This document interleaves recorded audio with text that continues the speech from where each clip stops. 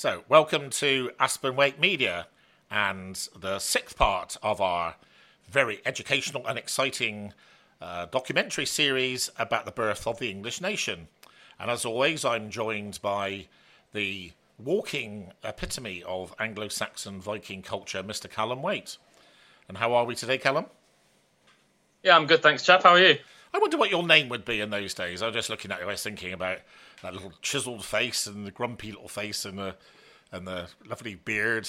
You know, if I was fighting you, I'd probably grab hold of it and give you a good shank. But anyway, so we're on part 6 of our series today. It's supposed to be 8 parts, but I've got a feeling it might turn into 9 because I think the Hastings, the whole lead up to Hastings and what went on, etc., is of such interest. I think it might take 2 programmes to get us from Edward the Confessor to that. But we shall see, viewers. First thing, I want to issue a retraction of an ignorant comment that I made last week when I referred to Edmund I as being Edmund Ironside, which of course he isn't. Edmund Ironside was in fact the king briefly in 1016, and he will be covered in our show next week. So Edmund I is not an Ironside, so no, he isn't. So sorry about that. Edmund I, you're not Ironside, and Ironside, you're definitely not Edward I. I don't think he'd want to be Edward I, especially what happened to him, but then we shall come on to that. So today we're covering a period from 939 AD to 1016. So effectively, King Athelstan has just died, and it's going to be quite an interesting show today. It's basically taking us up to the sort of what all those things that led. So basically, by the time we get to 1016, if you like, the ingredients of the incendiary cake have been made that make the Norman conquest possible. That's how I would put it. We also find that we've covered the great heroics of the Anglo-Saxons and the rearguard action to basically keep the Danes from completely overrunning England, going right back to King Alfred and his successors. And of course, I don't know whether to be disappointed by this or whether it was just something we might talk about later, Callum. Whether this is just a natural consequence, as we were discussing. You know, Alfred himself probably saw the integration of Danish and Saxon culture as almost inevitable. And so we find in this period we're covering today of only 77 years that probably the whole reason that Alfred got up in the morning has basically been overturned, if you like. So I think the thing that marks out this period in history is 77 years and 7 kings. 7 whole kings and when you consider that one of them was the king on and off for 48 years, it doesn't really say a lot. I would say it wasn't a very good time to be a king alive in these periods. I think it was probably the most period full of intrigue and risk of being the king ever. So we have 7 kings. I suspect at least one of them is somebody that most of you will never have dreamed was a king of England. And of those 7 kings, 2 were assassinated. So there's quite a lot of intrigue. And we're also going to talk about a very famous man of Somerset called St. Dunstan, who we can't possibly cover this period without talking about him, because Dunstan himself actually lived through nearly all of this period. So he misses the last 28 years of today's show, but apart from that, he's alive all the way through, right from King Athelstan, actually. So there we are, Callum. So Athelstan's died, and he's replaced by his eldest son, Edmund I. Yeah, so Edmund I was Athelstan's nephew. Sorry, I do apologise, yes. Well, it's an easy mistake to make. All these names and kings, so many of them going around. Well, especially in my notes, I actually put he was the son of Edward the Elder, which isn't very clever, really, is it? So, so his tenure began on the 27th of October, 939. And his sort of reign was marked by just constant warfare, really. He had conquests and reconquests of Midlands, Northumbria and Strathclyde. Pretty much as soon as Athelstan died, King Olaf Guthrum conquered Northumbria and invaded the Midlands. Edmund encountered him at Leicester, but Olaf escaped, and a peace was brokered by Odo of Canterbury and Wolston of York. In 945, Edmund conquered Strathclyde, but eventually ceded the territory to King Malcolm I of Scotland in exchange for a treaty of mutual military support. Edmund established a policy of safe borders after this and peaceful reigns of Scotland, but that's about as exciting as his reign gets, really. Well, I think the end bit's quite exciting, so I don't know. Can I talk about that bit? Is that all right? Yeah, no, I was leaving that there for you to take over. Thank you very much, learned friend. So, as Callum said, so Edmund was king for 7 years and was doing quite a good job on the whole, I think. I haven't really read anything particularly bad about him. Probably the most interesting thing about Edmund I is his death, which is probably by far the most publicised, if you like, documentarised event. So I also, I think, and it's not just me, I think most scholars believe that the story that was given is just rubbish. Something was actually invented quite a long time after he was killed. But the story goes, and bearing in mind this chap is only 25. He's still only a 25-year-old man. I think he's been married for 5 years or something like that at this point. There is supposed to be some sort of feast. And how the story goes is there was a convicted criminal, or whatever you want to call him, thief, a man called Leoffer. And what we're supposed to believe from the people that put this story out is that Edmund recognised Leoffer and upon seeing him flew into a rage. Obviously, one of the things that Callum and I can both tell you about from personal experience is probably doing so when you've had a few drinks isn't always a very good idea, because I think drink, does blend the senses, so we say, or whatever. So poor old Edmund had a few drinks and he got into a bit of a tussle with Leoffer, and how the story goes is we started off with an exchange of insults, and then they ended up rolling around on the floor, and Leoffer stabbed Edmund many times, fatally, leading to Edmund's death. I think personally it's far more likely that it was more like an assassination organised by his brother, although I'm not entirely sure. Well, I suppose other than people like to have power, don't they? But I think it was almost certainly that he was murdered for political advantage or by, let's say, political opponents. I don't know if you have any views on that, Callum. No, I pretty much agree. As you said, it's a little bit ambiguous, but an interesting story nonetheless. I know last week we were talking about murder mysteries a little bit with these events, and we're going to cover a lot of that sort of thing today. We don't really know the exact sort of reasons why a lot of these people died, but there's certainly a lot of scheming and politics and assassinations going on behind the scenes. It's quite interesting.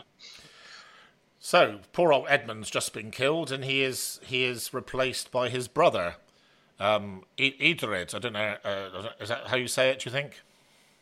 I would say Eadred, yeah, I'd say Eadred. So, Eadred himself only lived 32 years.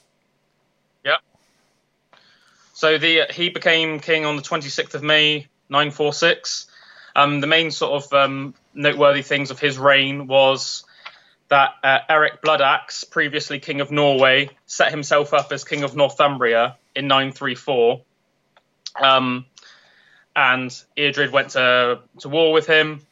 One thing I thought was quite interesting about Eadred was people like Ethelstan and King Alfred the Great are obviously known for how extremely religious they were. I imagine Eadred probably wasn't quite as religious. And you know this purely because Eadred's response to Eric Bloodaxe conquering Northumbria was amazingly destructive. He basically started raiding Northumbria, and he burnt several monasteries to the ground, which is obviously punishing more the people of Northumbria, who obviously still were Christian, rather than Eric Bloodaxe himself. he managed to gain control of Northumbria again by basically threatening the Northumbrian people, saying that he would burn all the monasteries to the ground and burn everything unless they seated him as king again, which is obviously quite brutal. But as I said, not really the actions of a very religious man, I imagine. He died of digestive problems. We think probably similar to his his grandfather Alfred the Great. Apparently, he used to, near the end of his death, he would sort of suck on his food and sort of suck out the juices, but wouldn't actually eat his food. Apparently, it was quite a bizarre sight to see. But yeah, he died at the age of 32 from digestive problems, basically. Well, obviously, it wasn't a very good time to be alive, because I think we've covered this in previous episodes about obviously you've got inadequate water, pretty poor diet, really.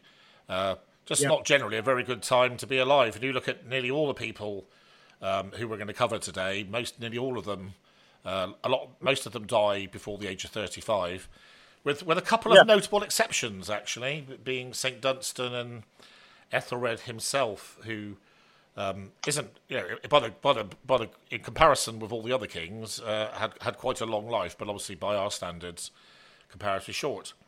So Eadred has vanished off the scene as quickly as he came. 9 years he managed to be the king, and then he's replaced by a fellow called Eadwig, or Eadvig, I don't know. Edvig, I expect they call him here. Eadvig. So Eadvig was Edred's nephew, Edmund's eldest son. He's had a fairly uneventful, but still, I suppose, quite dramatic reign. Apparently, he wasn't held in much high esteem by St. Dunstan, who really comes onto the scene during this time. And according to the works of the earliest life of St. Dunstan, written around the year 1000, Edward left the banquet of his coronation in Kingston upon Thames and was found cavorting with a noblewoman named Ethel. And her daughter, wasn't it? Yeah, cheeky mares. Dunstan dragged him back to the banquet, earning the enmity of Edwig and the two women. And at Elgithu's instigation, Dunstan was deprived of his abbacy at Glastonbury and forced into exile.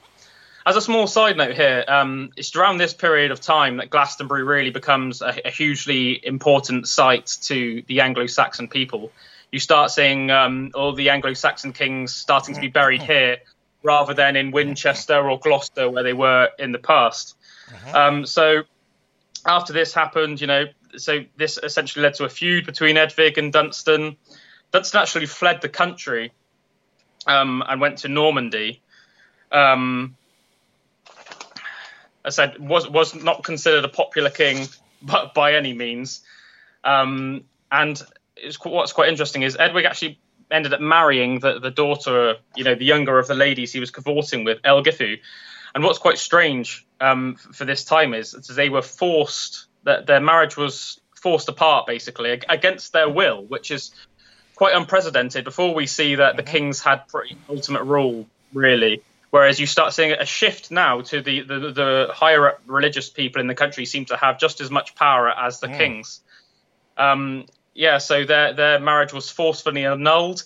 The people of the archbishops and stuff used the fact that they were actually distantly related as grounds to annul the marriage, as apparently they were both related to Alfred the Great. While Dunstan was in exile, he became influenced by the Benedictines of Flanders, who were like a pro-Dunstan, pro-Benedictine party in East Anglia. And they started supporting Edward's younger brother, Edgar. And frustrated by the king's impositions and supported by Archbishop Odo of Canterbury and the Thanes of Mercia and Northumbria, switched their allegiance to Edwig's brother. And in 957, rather than see the country descend into civil war, the nobles agreed to divide the country along the Thames, with Edward keeping Wessex and Kent in the south and Edgar ruling the north of England. Yeah, obviously we need to be a bit careful with that, though, with Dunstan, because we're obviously doing a separate feature on him today, so it's okay to sort of integrate him into relevant things, but... yeah, sure. It's a very, as I said, he starts becoming very important in the lives of these kings here. I think so. It's interesting. Eadwig was actually called the All Fair. Which probably that's why the two women wanted to bonk him. But other than probably more physically than mentally, you know. So he ended up being killed. Well, dying at the age of 18. What brought that about? I don't actually know myself. I don't think. You might have to tell me. I don't know if I know. I know that he died. I know he died on the 1st of October, 959, aged around 19. Yeah, a bit younger than that, I think. We'll if we manage to find out, we'll let you know next week, listeners. Viewers. Sure. So he doesn't make a. He doesn't. So the most interesting story in history about him was his cavorting with these two ladies, and more the impact, as Callum says, on the St. Dunstan story. So it's quite interesting that St. Dunstan himself obviously becomes much more of a famous historical character and remembered to this day, actually. I would imagine that 99.9% of people wouldn't even know who Eadwig was. And I think it's quite funny, even if you watch... I watched University Challenge this week, for instance, and there were a load of questions about Anglo-Saxon history, obviously, which I managed to get every single one right because I know all the dates down to everything now. And you're talking about these highly intelligent people giving quite moronic answers, completely, hundreds of years out in terms of the dates, etc. So it's I think it just shows it's a period of history which isn't really taught, and I think most English people know that King Alfred was around at some time. And then you'd get some fuzzy thing about an arrow and a Battle of Hastings, and that's about all people would know. So anyway, the unremarkable Eadwig has departed the scene in 959, and he's replaced by Edgar the Peaceful, who was the youngest son of Edmund I. And he's quite an interesting fellow, isn't he? Yeah. So he is considered by far the most important king since Ethelstan. He was crowned on the 1st of October, 959. And as you said, he was the younger son of Edmund I and Elgithu of Shaftesbury. As king, Edgar further consolidated the political unity achieved by his predecessors, with his reign being noted for its relative stability. His most trusted advisor during his reign was Dunstan, who was massively in support of him, as we sort of just touched on. Edgar the Peaceful recalled Dunstan from exile and made him the Archbishop of Canterbury. The pinnacle of Edgar's reign was his coronation at Bath in 973, and this is actually his coronation is very, very important. So his coronation was at Bath, and it's sort of seen as the basis for the present day British coronation ceremony as we see it. Yeah. So obviously that's quite like a defining point in British history. Yeah, I agree with that. Yeah, but as we said, Dunstan was throughout his reign was his most trusted advisor. He made him Bishop of Worcester and Abbot of Glastonbury Abbey also during his lifetime. He made Dunstan Bishop of London, as well as we just mentioned, Archbishop of Canterbury. It's thought that, from what we know of him, that Edgar was maybe not himself a very peaceable man, which I think is quite interesting, although his reign was very peaceful. During his time, he was, he established the Kingdom of England very well. So he was like he was like Athelstan and Alfred in that respect. By the end of his reign, England was definitely sufficiently unified. So he did his job pretty well. One thing that's quite interesting about him, as he was known to have a bit of a temper on him, was he killed his love rival, the Earl Ethelwald, in 963, which was near present day Long Parish in Hampshire. I've been there many times. Really? Yeah, he threw into a fit of rage and he killed Earl Ethelwold, who, apparently was his love rival. He died on the 8th of July in 975 at Winchester, in Hampshire. But he was buried at Glastonbury Abbey. He left two sons. Sorry. I have an interesting fact about Edgar the Peaceful. Okay. He was incredibly short. So he was. All we know is that he was less than 5 feet tall. We're not entirely sure how much less, but he was a very short man. But the chronicles say that he was a handsome man. So he's a handsome dwarf, basically. So think of like what's the actor that Poldark when he plays Keeley in The Hobbit. Yeah. Aidan Turner. That's it. Aidan Turner playing Keeley in The Hobbit. That's what we need to think of. Yes. Yeah, maybe that's probably why he was so angry then. If he was only 4'10" or something. Yeah. Well, I wouldn't be very happy. Would you? No, I'd be very angry. If I was 4'10", I'd probably have a frown on my face all the time. So Edgar's departed the scene. For listeners, there are some quite good YouTube documentaries about Edgar the Peaceful out there. So I watched a couple myself, which is why I know he was only 4 foot something, amongst other things. And he was replaced by his eldest son, Edward, who to some extent, although he left the earth as a very young man, he's of all these people, he's right up there the most famous, but not necessarily for the right reason. But I'll let Callum tell you a little bit more about that. So tell me what you know about Edward the Martyr, as he's known.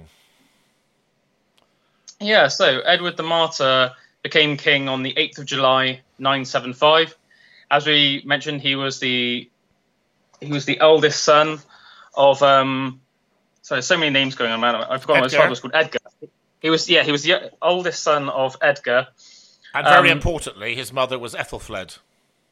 His mother was not the same Ethelfled as we've covered before, but no, she's long gone by this point.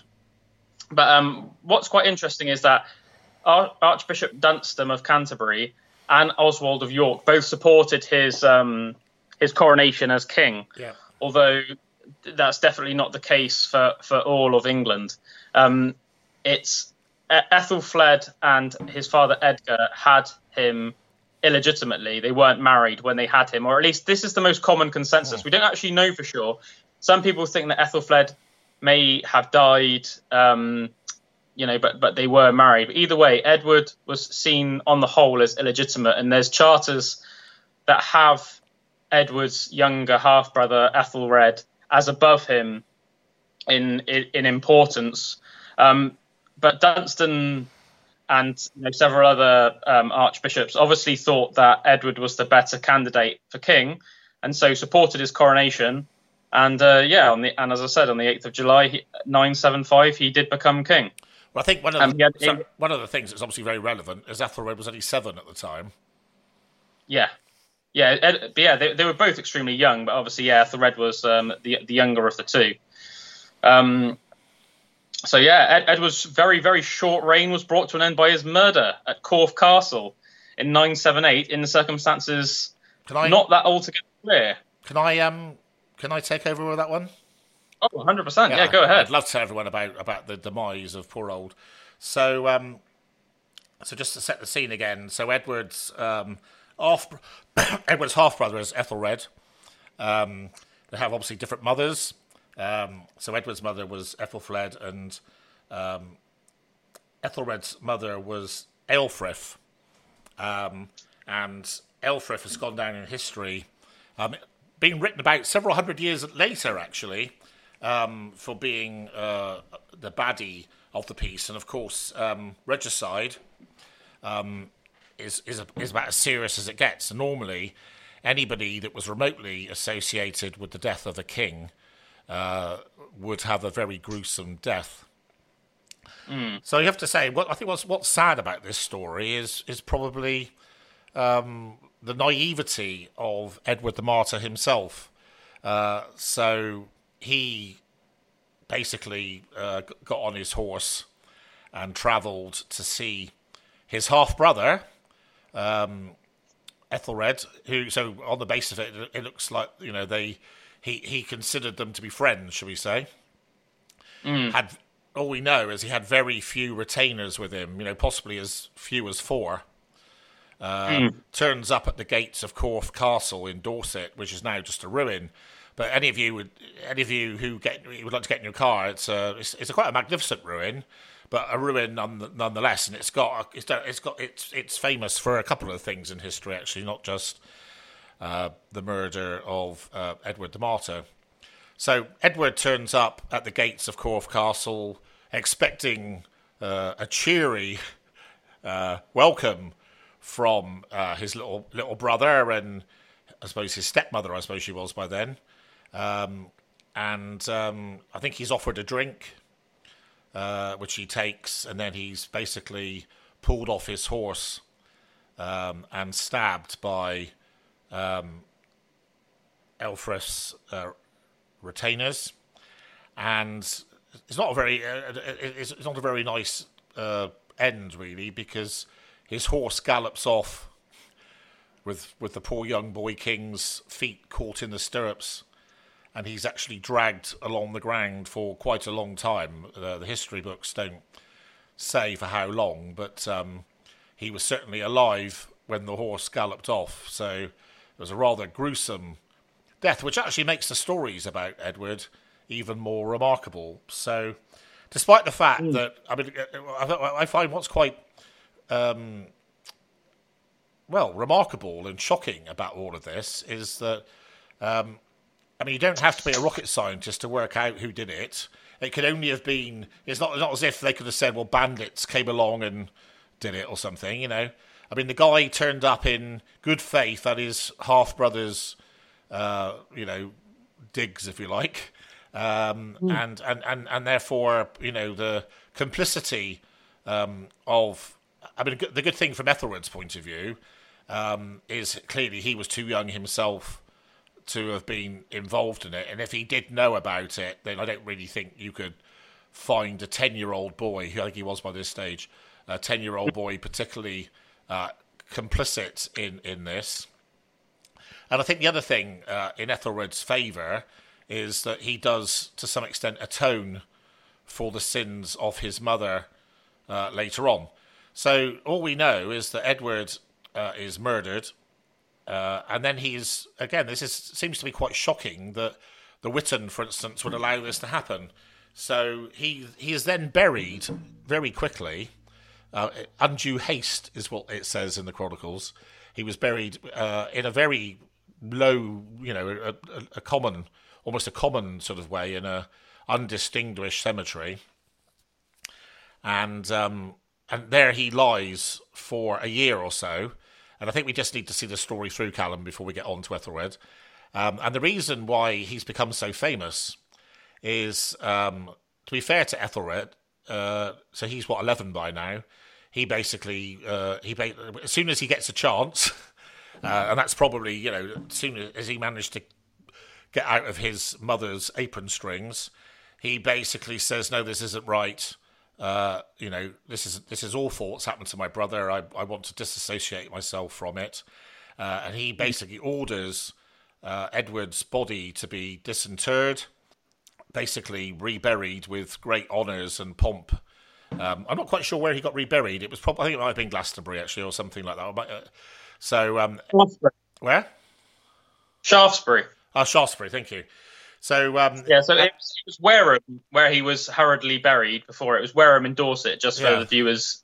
Yeah. Well, again, and he was moved to Shaftesbury. Again, because obviously the one of the points of this program is to educate you and hopefully give you experience. So Wareham today, if you come into Wareham even today, it says welcome to Wareham Saxon Hill Fort town. And it's a rather magnificent place, actually. The worst thing about Wareham is it's quite hard to get to, but we'll forgive it for that.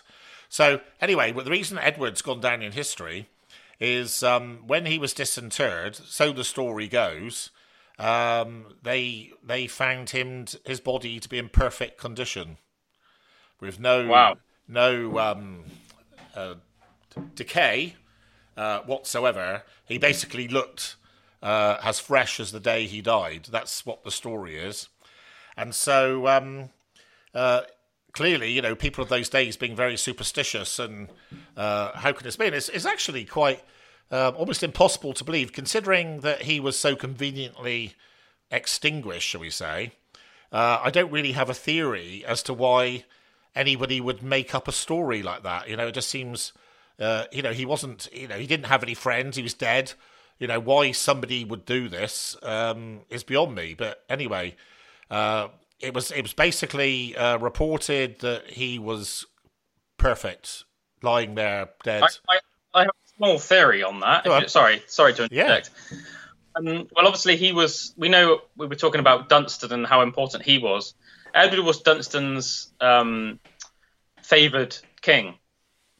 So I mean, it might have been, a plan formulated by Dunstan to make people revere Edward more and maybe be less favourable to Ethelred, who Dunstan knew had been put on the throne through scheming by his mother, potentially. But sorry, I've just got one really interesting bit of trivia as well, and that adds on to what you were saying about the sort of the spooky supernatural, his digging up his body and him being in perfect condition. And this might have been formulated by Dunstan as well, but quite amazingly, apparently after Edward's succession as king, the Anglo-Saxon Chronicle reports that a massive comet appeared in the sky, unlike anything seen before, and that afterwards, for several weeks, there were manifold disturbances in the land, which I just think is like an amazing little quote there from the Anglo-Saxon Chronicle. Portent. So, just finishing off on, just to be clear on this, so I think it'd be a good time, so I'm going to roll in from Edward the Martyr straight into Dunstan, okay, and then we'll roll back out to your feature on Ethelred. So, he became, Edward the Martyr was canonised quite shortly after his death, and he was, for quite some time, the favoured saint of the English peasant. So he was held in very, very high, very high regard, shall we say. So we're going to move on to a very famous character, and we felt we couldn't let this period in history pass without doing a little feature on St. Dunstan, not least because, of course, he was a man of Somerset, which is... and certainly from where I live, which is in a village called West Huntsville, there is quite a well-known hostelry, no more than 4 miles away, called St. Dunstan House, which obviously named after St. Dunstan. St. Dunstan was born in 909 in a place called Boltonsborough, which is sort of in the Mendips. So it'd probably be about 20 miles from my house, I would think. Probably 35 from Callum, for instance, for those of you who are interested in your geography. And he had a very good life. He lived until 988, so he was 79 years old. What we know is that his uncle was the Bishop of Wells, so he was very well connected on birth, shall we say. So those of you who like reading, there is a fabulous book about St. Dunstan by Con Iggulden that I read on holiday last year, and it's a really terrific read. Con being Con, if you're familiar with his writings, he's one of the best historical sort of fantasy fiction, historical fiction writers that's ever existed, in my opinion. One of the best 3, I would say, in the world. He's obviously had a bit of, poetical license with some of the more ribald aspects of Dunstan's life. So in the Dunstan book, with Con Iggulden, he's let's say he's very human. That would be a way of putting it. In fact, there's some I don't know if you've had a chance to look at this, Callum. There's some quite interesting quotes that he made, which are very, very, very non-Christian. Like, I think he said something like, I don't mind making peace as long as I've basically sorted the bloke out first, or something. No, but he said it quite worse than that, Like, is that sort of attitude, Yeah, sure. I'm a man of peace as long as my enemies have been vanquished first, sort of type attitude, which is quite interesting. So I say you must read St. Dunstan by Con Ogilvy. Absolutely fabulous book, really good read. Not religious at all, full of great stories. So there's the story of him when he was appointed to the court of King Athelstan as a young man, and he was effectively he was accused quite unjustly for whatever reason. I don't know why this happened, of witchcraft and all sorts of odd things. And so basically the rest of the boys in the court basically did everything they could to kill him. So he was beaten up to a pulp, and many worse, and ended up. If you want to read the true story, they certainly had an imagination, these lads. And poor old Dunstan ended up smashed to a pulp, thrown into a cesspit, and he was left, effectively to die. To his credit, he managed to get himself out of the cesspit and managed to escape. It's interesting because up to this moment in time, it's believed that Dunstan himself wasn't particularly religious, and as I say, he would fornicate and do all sorts of things that probably normal people of his age would do, despite his very religious upbringing. And the story goes that probably as a result of his experience in the cesspool, that his body broke out into lumps. And of course, because they were quite ignorant in those days and they didn't have general practitioners, it is believed that Dunstan himself thought he had leprosy. And of course, having leprosy is basically a death sentence, and it's just a matter of time while your body rots before you extinguish. It's actually considered now that the bumps were more a reaction of infection. He obviously went into the cesspit in a very bad way, and would have had faeces and whatever entering his bloodstream, which wouldn't have been very nice for the poor lad. But how the story goes, he was so grateful for not dying of leprosy that he considered that to have been some act of God, that he was spared from death, and so this is what motivated him to turn his life into one of religion. So effectively, I mean, just to so as Callum said, he didn't get on at all with Eadwig. And fled to Flanders. Under Edgar, he was made the Archbishop of Canterbury, and at one point he was the bishop of several different sees all at the same time. Became very, very famous, and in modern day terms, and I think Callum alluded to this in one of his remarks about the king being his marriage being annulled against his own wishes, for instance. So it's generally believed, if you like, in today's that effectively St. Dunstan was like the Prime Minister for quite a long period of time in his life. So St. Dunstan was effectively the most powerful person in the land, probably even more powerful than some of the kings. And that's probably why some of the kings didn't like that, because it must have been quite irksome to be a young king and have Dunstan effectively there as this sort of rather religious older man, sort of telling you what's best, etc. So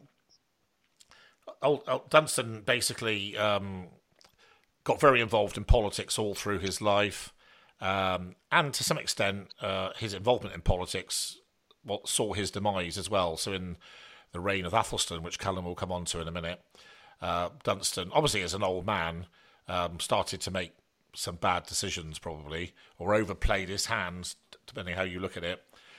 So by the time we get to the last few years of St. Dunstan's life, he has fallen out of favour, and is probably lucky to be alive, I suspect, and saved probably by his age and his otherwise excellent service. He's buried in Canterbury Cathedral, and he was canonised in 1029. And again, he's quite an important saint, I would say. He's the patron saint of blacksmiths, bell ringers, and musicians. So it's interesting that he's the patron saint of musicians, given your and Drew's interest in music, for instance. And the other thing which is very notable about Dunstan, which I haven't really managed to find the historical reason why this be, but he's also sort of been latched on to as the patron saint of the blind, and there is in the UK there is a charity of St Dunstan's for the blind, and again I think there's several establishments in the West Country about that. So I think we have to feel quite proud as proud Somerset people that this relatively, I wouldn't say he was common because he was obviously well born, but as this chap managed to, through adversity, not only become incredibly important, but also I think probably was true to himself. Was certainly not a conventional religious person by the standards that we would expect it. So that's our little feature on St Dunstan. So Callum's going to wind you back to Ethelred the Unready becoming the king. Yeah, so as we touched on, Ethelred the Unready's half older brother was assassinated. King Edgar, Ethelred was the son of King Edgar. His older brother had just been assassinated, Edward, and he became king on the 18th of March, 978. We think at about 11 or 12 years old.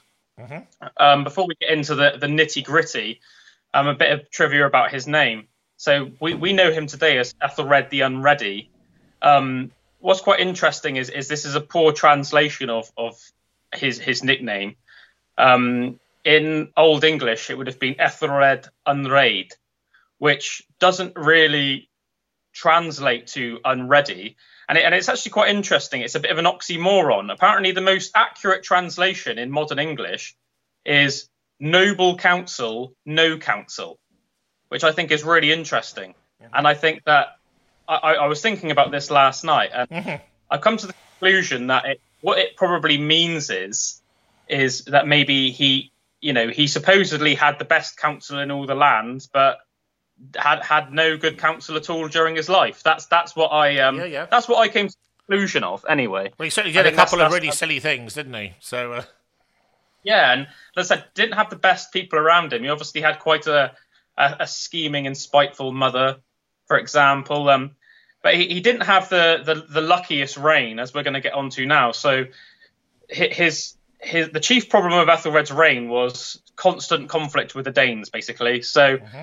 Everything that Alfred and Edward the Elder and Ethelfled and Ethelstan had seeked to conquer, all the problems with the Norsemen and the Danes, successfully beat them back, established Britain as the dominant kingdom in Europe. And basically, by the time that Athelstan was done with them, the Vikings were either in awe of him, working for him, or afraid of him. So now we see a bit of a turn of the tide, so that the Danes start raiding again in the 980s. Danish raids start popping up all over the south coasts of Britain. We see it in Cornwall, Essex, Devon, Dorset, and it's really quite devastating for Ethelred. So we see that he for the first time in probably about 100 years, the Danes started winning battles in Britain again. So quite easily as well, didn't they? Yeah. So there was a Battle of Malden in August 991, where a sizable Danish fleet began a sustained campaign in the southeast of England, and it arrived in Folkestone in Kent. And it made its way around the southeast coast and up the River Blackwater, coming eventually to its estuary and occupying Northey Island. The Ealdorman of Essex, Bridnoth, put up a good battle against the Danes, but effectively was slaughtered with overwhelming odds.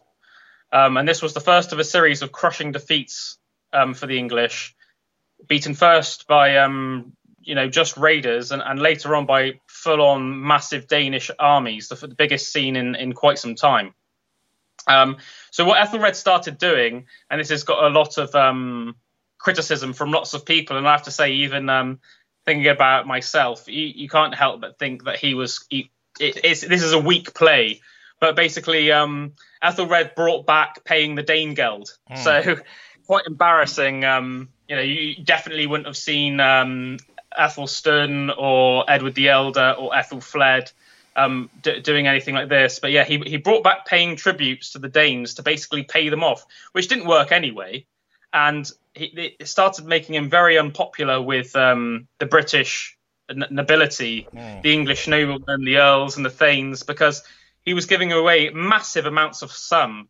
So he was paying £10,000, in some cases more. You've got to bear in mind, £10,000 in those days would have been such a ridiculous amount of money 1,000 years ago. That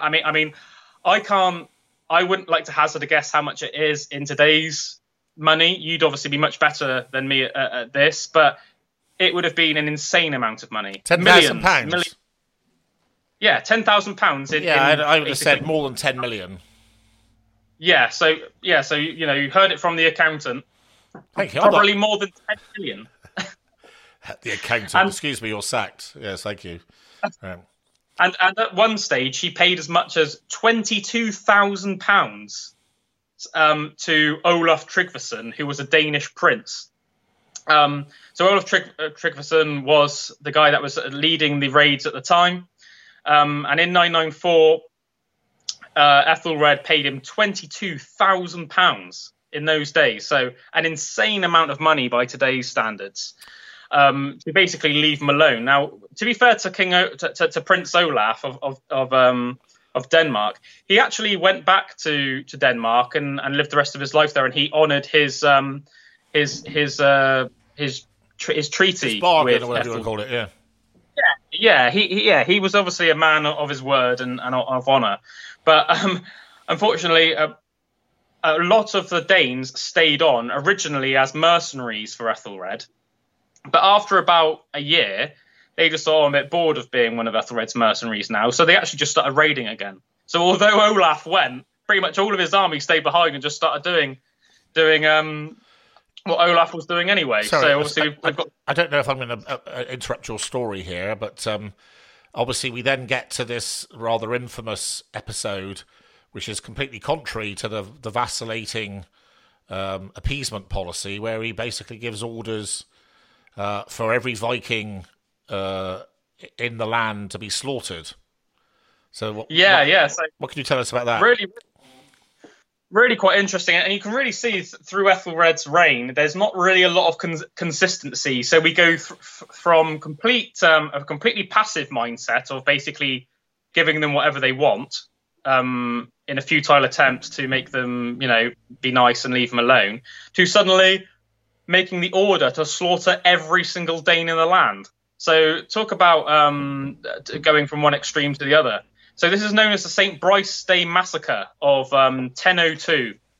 Go on. Sorry, no, go on. Now, I think what's significant about this is that included in the massacre were Sven Forkbeard's, I think it was his sister and his half-brother or something, or... That's right. You may have the right details, but some of the people that were killed were obviously tremendous significance. The reading I've done would suggest actually that people were quite shallow in those days, and that probably Sven's reaction to the deaths wouldn't have been as extreme as one might expect, i.e. it wasn't that in itself which then spurred him on to do what he did. But obviously, nonetheless, it's just indicative of, your very good point about the unread or whatever, being the lack of counsel.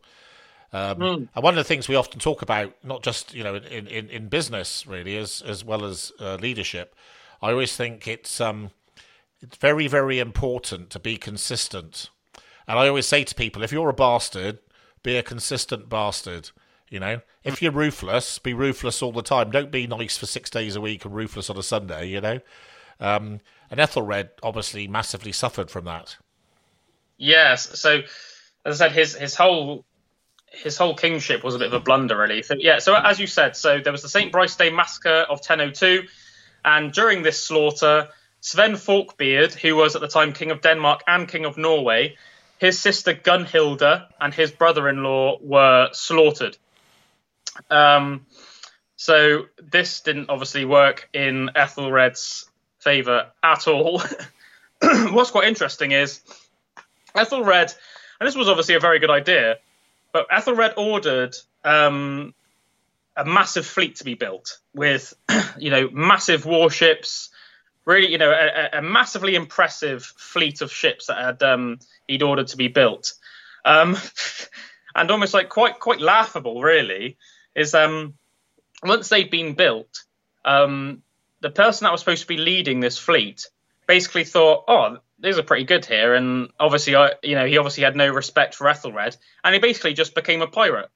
And he took the whole fleet and just started raiding other parts of Europe himself. So Ethelred immediately lost his fleet, which, as I said, is amazingly embarrassing and almost comical. So this leads us on to the invasion of 1013. So Sven Forkbeard launches an invasion and intends to crown himself King of England. And during this time, Sven proved himself to be a general greater than that of any Viking leader of his generation, for sure, and maybe of any generation up until that point. And by the end of 1013, English resistance had completely collapsed in all of Britain, and Sven had conquered England. This forced Ethelred into exile in Normandy.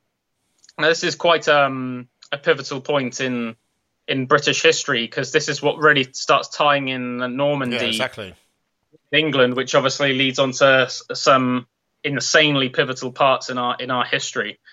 But I remember you mentioning last week, that how it's interesting that a lot of these really important characters, we touched on Ethelfled, many others, they have all these defining moments in their lives, and all of a sudden the accounts of them are just that they died. And yet again, we see this with Sven Forkbeard. So Sven successfully became King of England. For 5 weeks, I think. Yeah, just for 5 weeks. So he became King of England in about 1013, 1014. And 5 weeks later, he died on the 3rd of February. And there's no mention of why. It's just said that he was King of England for 5 weeks. And then it seemed like he dropped down dead of nowhere. It certainly wasn't expected.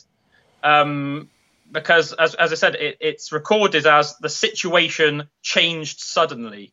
So, who knows whether he was murdered by somebody that didn't like him, whether it was in his camp after a drunken brawl or a more political plot, we don't know. But anyway, Sven died, and the crews of the Danish in Britain at the time immediately swore their allegiance to Sven's son, Canute. But the leading English nobleman sent a deputation to Ethelred to negotiate his restoration. And in return for their support, he was required to declare his loyalty to them and to bring in reforms regarding everything that they disliked, and to forgive them for all that had been said and done against him during his previous reign. So this obviously worked out very well for all the aldermen and the bishops in England at the time. So Ethelred launched an expedition against Canute and his allies. By this point, it was only the kingdom of Lindsey, which is modern-day North Lincolnshire, who supported Canute. And Ethelred set out to recapture London, interestingly, with the support of a Norwegian called Olaf Haraldsson. So he'd obviously struck a bargain with him. So the Norwegian warlord, Olaf Haraldsson, brought an army with him. And according to an Icelandic historian, Olaf successfully led an attack on London, destroyed London Bridge and the fleet of ships there, and went on to help Ethelred retake London and other parts of the country. This led to Canute and his army withdrawing. And in 1016, Ethelred had completely taken over England again. Yeah, I think before we get to the end and tie up for next week, I think there's a couple of really important facts that everyone needs to know about Sweyn. So Sven's father was Harold Bluetooth. And of course, Harold Bluetooth is now famous for the fact that IT technology, etc., mobile phones, etc., the Bluetooth technology that we talk about is actually named after him. I don't actually know why, if I'm being honest. So I think it's just a fantastic name. But so Sven's father was Harold Bluetooth, who Sven himself rather ruthlessly deposed as ruler, leading to his father's death very soon afterwards. Sven's name in his own time, he was called Sven Haraldsson. I don't know if you knew that, Callum. So he was actually called by his peers at the time. He was actually known as Sven Haraldsson. And I suppose he would have been Sven Haraldsson, the Forkbeard, as he became, So he was King of Denmark for 28 years, but only King of England for a matter of 5 weeks. And I guess his son Canute went on to be quite a man, I guess. So we've got all the way through to 1016. I don't know if how did Ethelred die, Callum? Do we know? Sure. Interestingly, there's actually, you would think there'd be more on this, but there isn't. So what we know of his death and burial. So what is worth mentioning is that Ethelred's son was called Edmund Ironside, and apparently Edmund Ironside was a much more impressive man than his father. So Edmund Ironside wasn't known necessarily as a great politician or anything like that, but he was known as a great warrior, which is something that Ethelred isn't known for at all. There's no mention of Ethelred being involved in any battle, but apparently Edmund Ironside was completely respected both by Canute, King Canute, and by everyone else. I don't want to get ahead of myself, but basically Edmund helped Ethelred defend London from King Canute after Sven Forkbeard's death.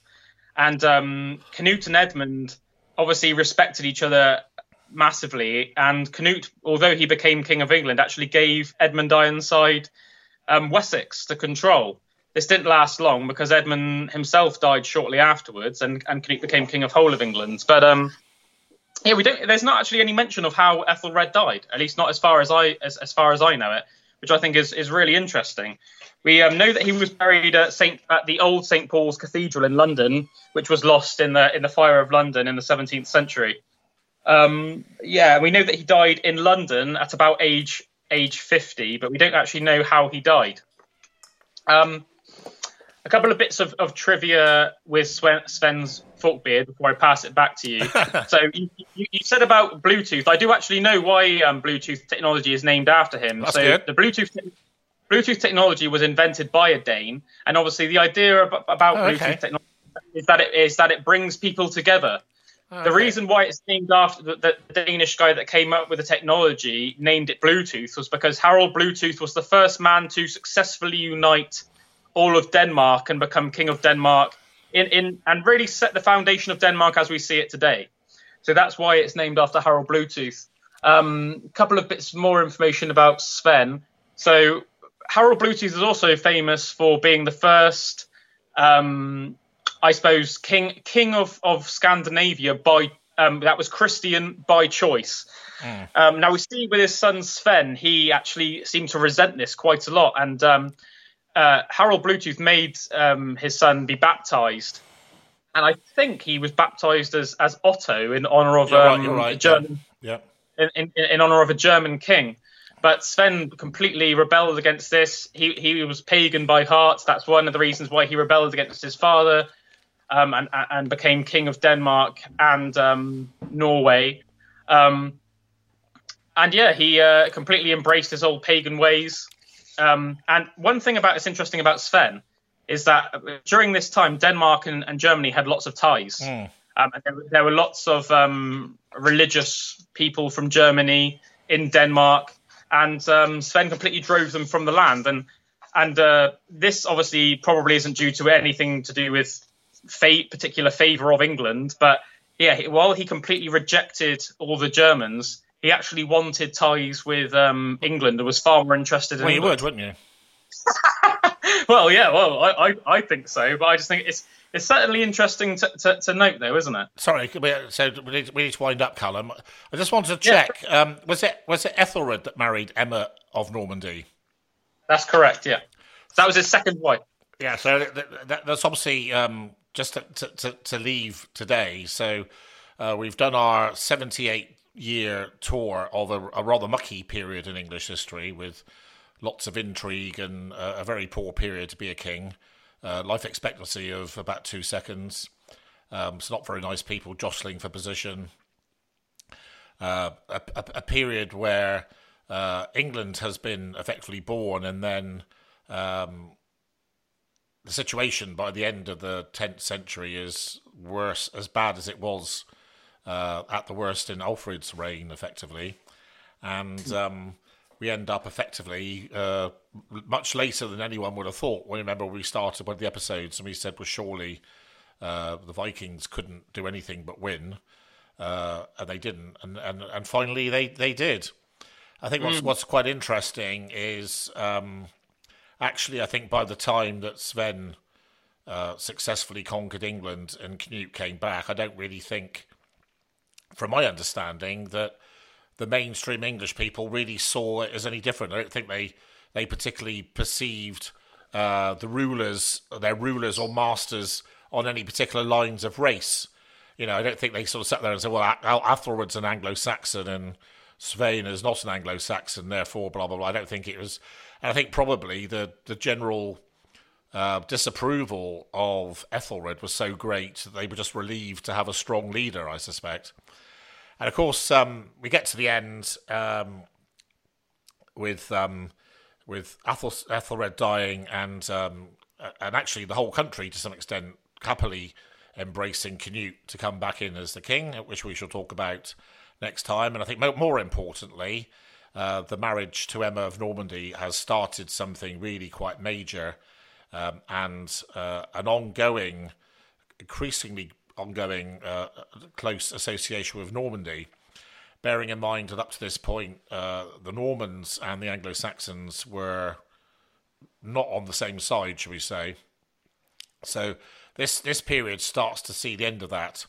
So anyway, we're just over an hour, so Callum and I were quite apprehensive about today because it's quite a difficult period to talk about with all the different individuals, but I think we did a good job, and as always, because we both talk too much, we've managed to go past an hour. So thank you ever so much, Callum. Callum, of course, is very pleased because he feels like his people managed to win in the end because being on the side of the Vikings. So thanks ever so much, Callum. Who's basically thank you. I'm sorry, I just want to correct myself from earlier on. At the beginning of the episode, I realised that I said that Edmund I was Ethelstan's nephew. He wasn't. He was Ethelstan's younger brother. Edmund was Edward the Elder's son. Yes. He was Ethelstan's younger brother, not his nephew. I just wanted to correct myself there, just in case anybody out there. I didn't want to give anybody incorrect information, you know. Yeah. So Edward the Elder and Eadgifil were his parents. So just to that. Anyway, so we hope you enjoyed that today. It was we had to get from Athelstan dying to the really, really exciting bits. I think the last two episodes are going to be really, really, really action-packed. I'm not looking forward to it in a way, but we'll come on to why that is when we do the Hastings episode. So thanks, everyone. Hope you enjoyed it. Keep us abreast of your views and what you like and don't like, and we'll see you next week.